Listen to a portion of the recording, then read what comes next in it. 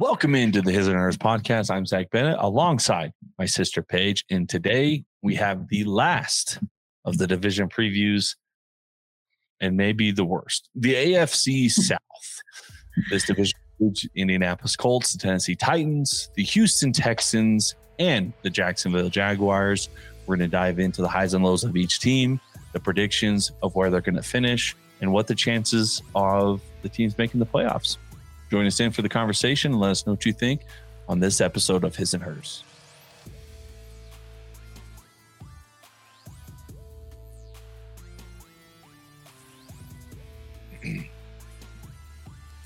All right, thank you for tuning in again. AFC South divisional preview, the last one that we're going to finish up here, and the AFC South is a very interesting division.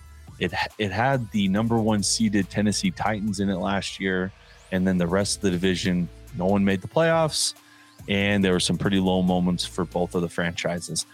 So in going into 2022, it is rated by most sports books as the worst division in football. They think that the Colts Titans will win around 9 to 10 games, and that the Jaguars and Texans, the Jaguars will finish somewhere below 6.5. And the Texans will finish anywhere between 4 to 3. So right now the odds sitting at the Indianapolis Colts minus 130. So they've bumped into the favorites, the Tennessee Titans at plus 175, the Jacksonville Jaguars at 750, and then the Houston Texans at plus 3,000. So obviously the Colts, actually let's start with the bottom. Who is your prediction, Paige, to finish at the bottom? The past two division winners have been the Colts. It was obviously ran by, not the Colts, by the Titans the last couple of years. They've been the division winners, and the Colts have been the only team kind of pushing them, making it competitive. Before then, the Texans won it 4 straight years back in their kind of glory days with a myriad of different quarterbacks, and then Deshaun Watson the last couple of years until they lost a few key pieces. But going into 2022, who is going to be the worst team in the AFC South? No question, the Houston Texans for me. Oh, okay. I think that not a Davis Mills believer.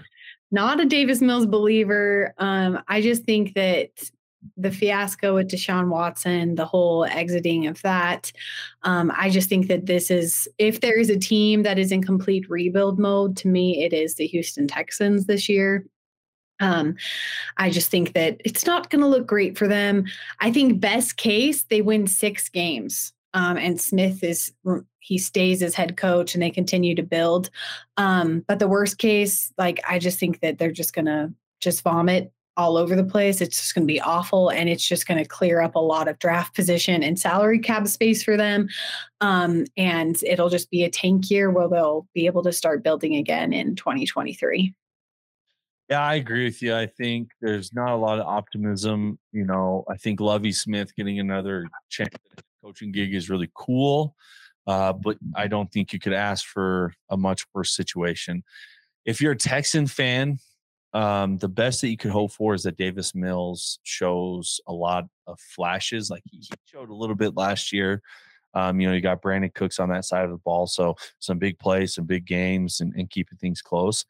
But even in your heart of hearts, if he shows a lot of promise, I mean, what is that promise really going to be? Ryan Tannehill level quarterback, which if you ask the Tennessee Titans, probably not what you're hoping for if you want to win a Super Bowl. So going to be a tough year, but they got a great quarterback draft coming up. At least that's what we sit here and think now. So I think as long as you don't blow up your chance at a 1 through 3 draft position and you have some fun games, I think you're happy if you're a Houston Texan fan. Yeah, and I mean, I think that the Texans did pick up, they have some bright spots, potential there on the rookie side that they picked up this last year. Kenyon Green, Damian Pierce, and then same with Derek Stingley and Jalen Petre. So I think that they have a couple where they can they'll start seeing some things from a few players, but I don't think that it's going to be anything that is incredible. I think it's just going to be glimmers of hope that the team can rebuild.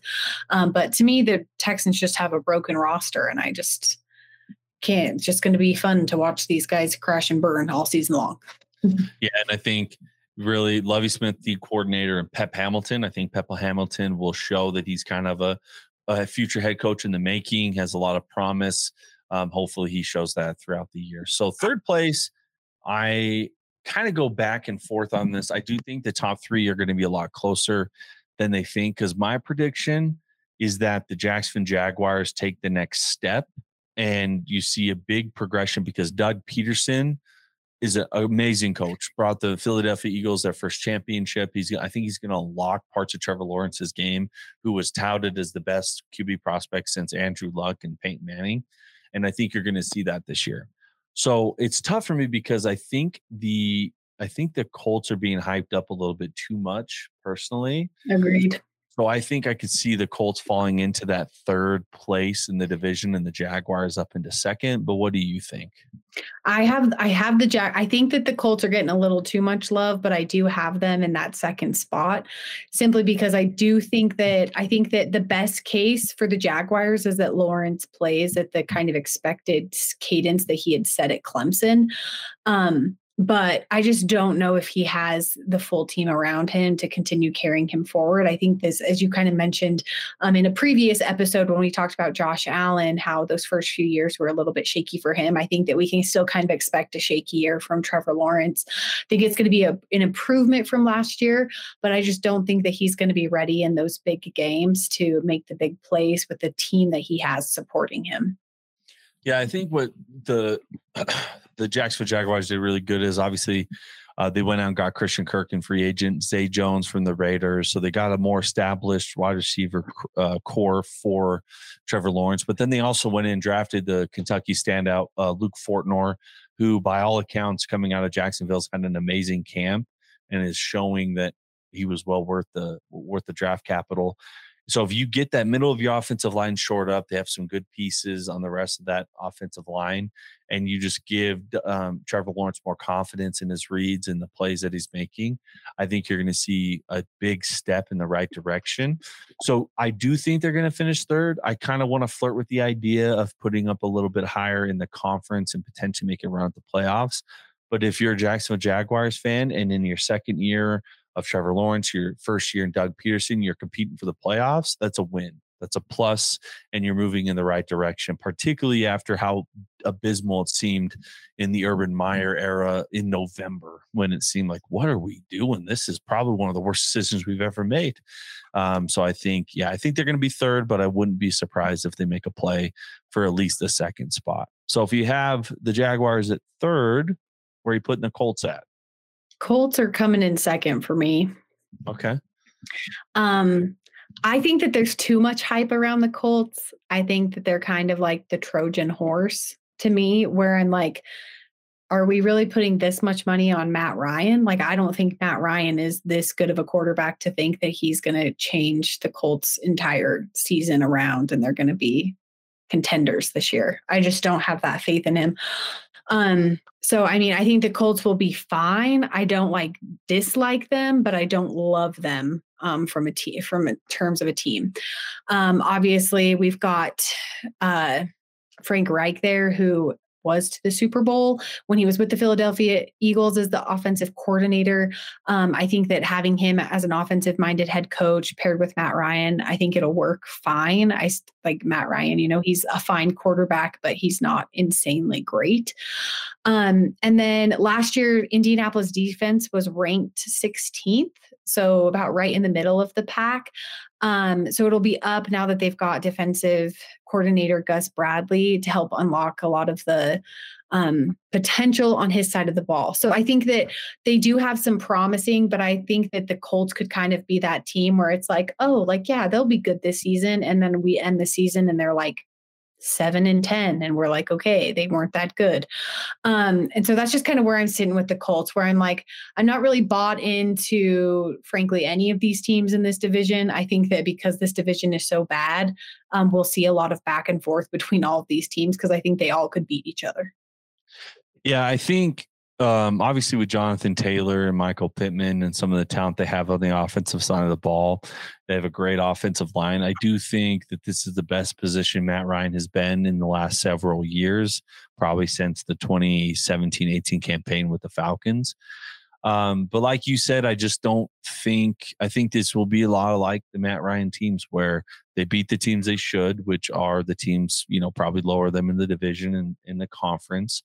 And if they end up making the playoffs because they have a little bit of a weaker schedule, I think they'll lose in the first round to some of those more superior teams. So if you're, a coach going into, I think Frank Reich's going into his 4th season. If you have an aging quarterback like Matt Ryan, losing in the first round really isn't much. It's where they were when they had Philip Rivers just a couple seasons ago. There's really not a lot of progress. And so you just kind of, losing in the first round is different if you have a young 23-year-old quarterback that's his first taste of the postseason and you build from there. When you have a 30-plus year quarterback who this is his second team, kind of on the later half of the career, it's kind of like a season that was for nothing. And they have some really exciting young pieces. But unless Frank Reich unlocks kind of like what Kyle Shanahan did for Matt Ryan in that MVP season back in 2016, I just don't see where this team really does much other than maybe, squeaking out a playoff appearance and losing in the first round. I mean, that's just kind of, I put their ceiling at that because Matt Ryan is that level of quarterback where you could win enough games to get there. But I don't think this team is really poised to make a deep playoff run in any manner. Yeah, I just think that it's one of those times where it's disappointing because the Colts do have a pretty good roster on the offensive side to support them.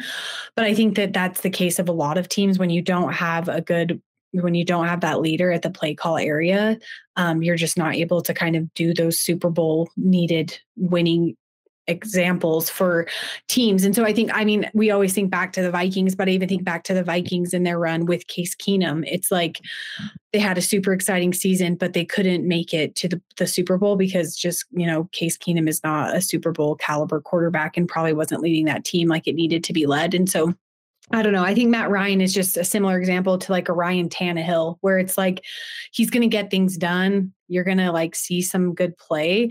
There's going to be some consistency, but it's not going to be enough to propel your team to be a contender for the title. I just won't ever understand why they made the trade for Matt Ryan, but they didn't trade for Baker Mayfield. Yeah, it's so confusing. I just think you look at where they're at in their career and your ups, like your probably floor is higher with Matt Ryan, but you can't tell me your ceiling's not much higher in Baker Mayfield if you can unlock the most of him. And I think that they just were a little burnt from making that trade for Carson Wentz and eating up that salary and trading away assets, that they didn't want to do it again on another kind of hot-headed quarterback. But I think they just misplayed their hand and they're just going to end up with a season that's kind of Yeah. And that kind of falls kind of flat in their face a little bit. And a third one in a row where it's kind of a one and done season at their quarterback. So it's going to be interesting to see how the Colts continue to build. I believe Matt Ryan's a free agent at the end of this year. I think this was the last year of the deal. So, and I mean, and Atlanta's paying for almost his entire salary. So for the books and everything, they're getting basically a free, year of this thing, but kind of just in my opinion, a wasted chance to make a move with, like you said, a pretty competent roster. So obviously we have the Tennessee Titans up at the top, the number 1 seed that suffered heartbreak to the Cincinnati Bengals, who then went on to the Super Bowl. You don't get much better than the number 1 seed. So is this going to be kind of the year that trends downward for the Titans? I honestly don't think so. I think that the Titans are going to win this division. A couple reasons for that. One, the Titans have shown that they're a good team the past few seasons. Not a ton has changed on their roster. I think that we can trust that they'll be a pretty good team, especially the fact that we've got a healthy Derrick Henry, which they didn't have all of last regular season. Derrick Henry returned in the postseason. And so I think that the addition of having him back, I think Ryan Tannehill, I think that he gets a lot more hate than I think is actually due to him. I mean, I think he's a fine quarterback. He can take hits. He can throw the ball. He can do some runs. He's obviously not a guy that's going to maybe propel you to the Super Bowl and win 100 Super Bowls for you, but I don't think that he's as bad as a quarterback as a lot of people like to lead people to believe. Obviously, his performance in the playoff game last year was not the best, and I can understand why people would be upset and be frustrated if you're a Titans fan to have a quarterback like Tannehill, because he's not bad, but he's not good enough to help you win. And so you just have this like level of frustration with the guy. But I think that we're going to see the Titans have a good season. I think that Derrick Henry is going to have a ton of yardage. I think that we're going to see a lot of excitement on the offensive side of the ball. And I think that we're going to end this season kind of where they did last season and the season before, where it's not like 13 wins, but they'll win the division at about 10, maybe 11 wins if they're doing really well, and they'll sneak in, potentially win a playoff game, and then be out. I think it's going to be kind of a repeat of the last 2 seasons for the Tennessee Titans. Yeah, I think it's interesting. I think that obviously Mike Vrabel's brought a very disciplined approach to that organization. I think he's a terrific coach.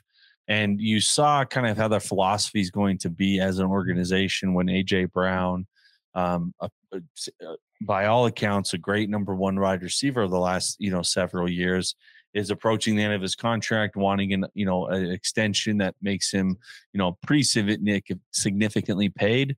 Instead, they trade him off to the Eagles for a first-round draft pick and draft Treylon Burks in the first round or second round, one of the two. And it's just kind of interesting that instead of making that money, they said, you know what, I feel like this is replaceable because we have such a workhorse in Derrick Henry. We have a system that's in place that's going to make anyone successful. And they opted to go with the system as opposed to the individual. So I guess we'll see if that works out, because A.J. Brown was a big game threat kind of down the field or, yards after catch. So we'll see if that's going to affect their offense at all. But I'm with you. I think you got to go with what's proven, and what's proven is that Mike Vrabel's a terrific coach. He's going to have them in the games. He makes the right decisions at the end of games, and he's going to put them in positions to win. The very interesting thing is Malik Willis has looked really good in the preseason as a dual threat, running, throwing. He is raw.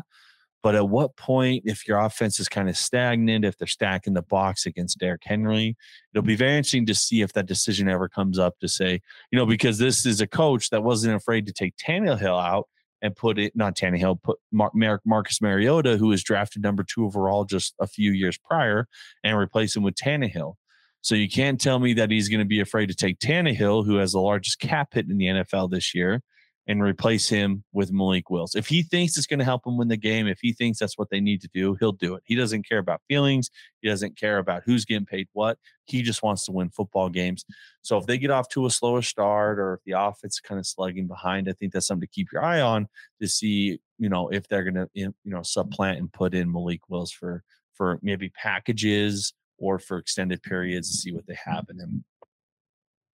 Yeah, I love that call. I think that's the thing that we can both get behind, is that for me, a lot of this comes down to the coaching of this league, of this division specifically, of how they're going to win. And I just think Vrabel is the answer for me a lot on this, is that I just think that he, as you mentioned, he makes the right calls. He's a really fun coach to watch, because I think that he takes a lot of risks that just are exciting to watch as a football fan, especially when you're not a Titans fan necessarily.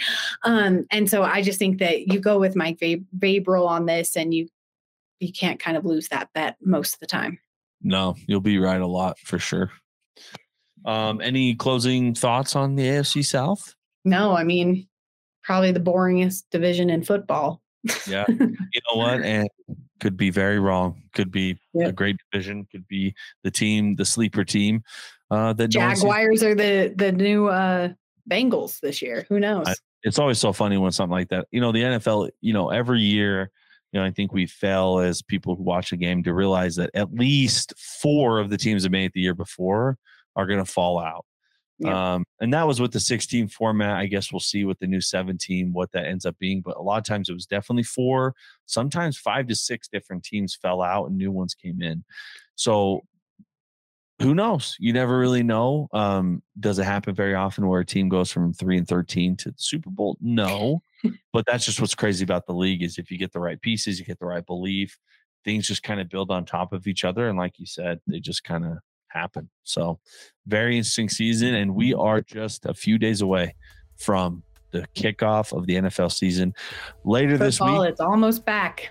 We'll have our Minnesota Vikings Bias podcast talking specifically about their preview and what we as Vikings fans expect to see for the 2022 season. And then Friday, we'll have our, so it'll come out Saturday, we'll have our recap of the Thursday night football game and our outlook for week 1, what we think the best games to look out for, the predictions for how that will stack out, and then kind of our predictions moving for the Super Bowl. We'll give our season-long predictions in that episode as well. So tune in for the rest of the week for more great content from his and hers. I'm Zach Bennett, alongside Paige Bennett. Thank you for listening. We'll talk to you guys later.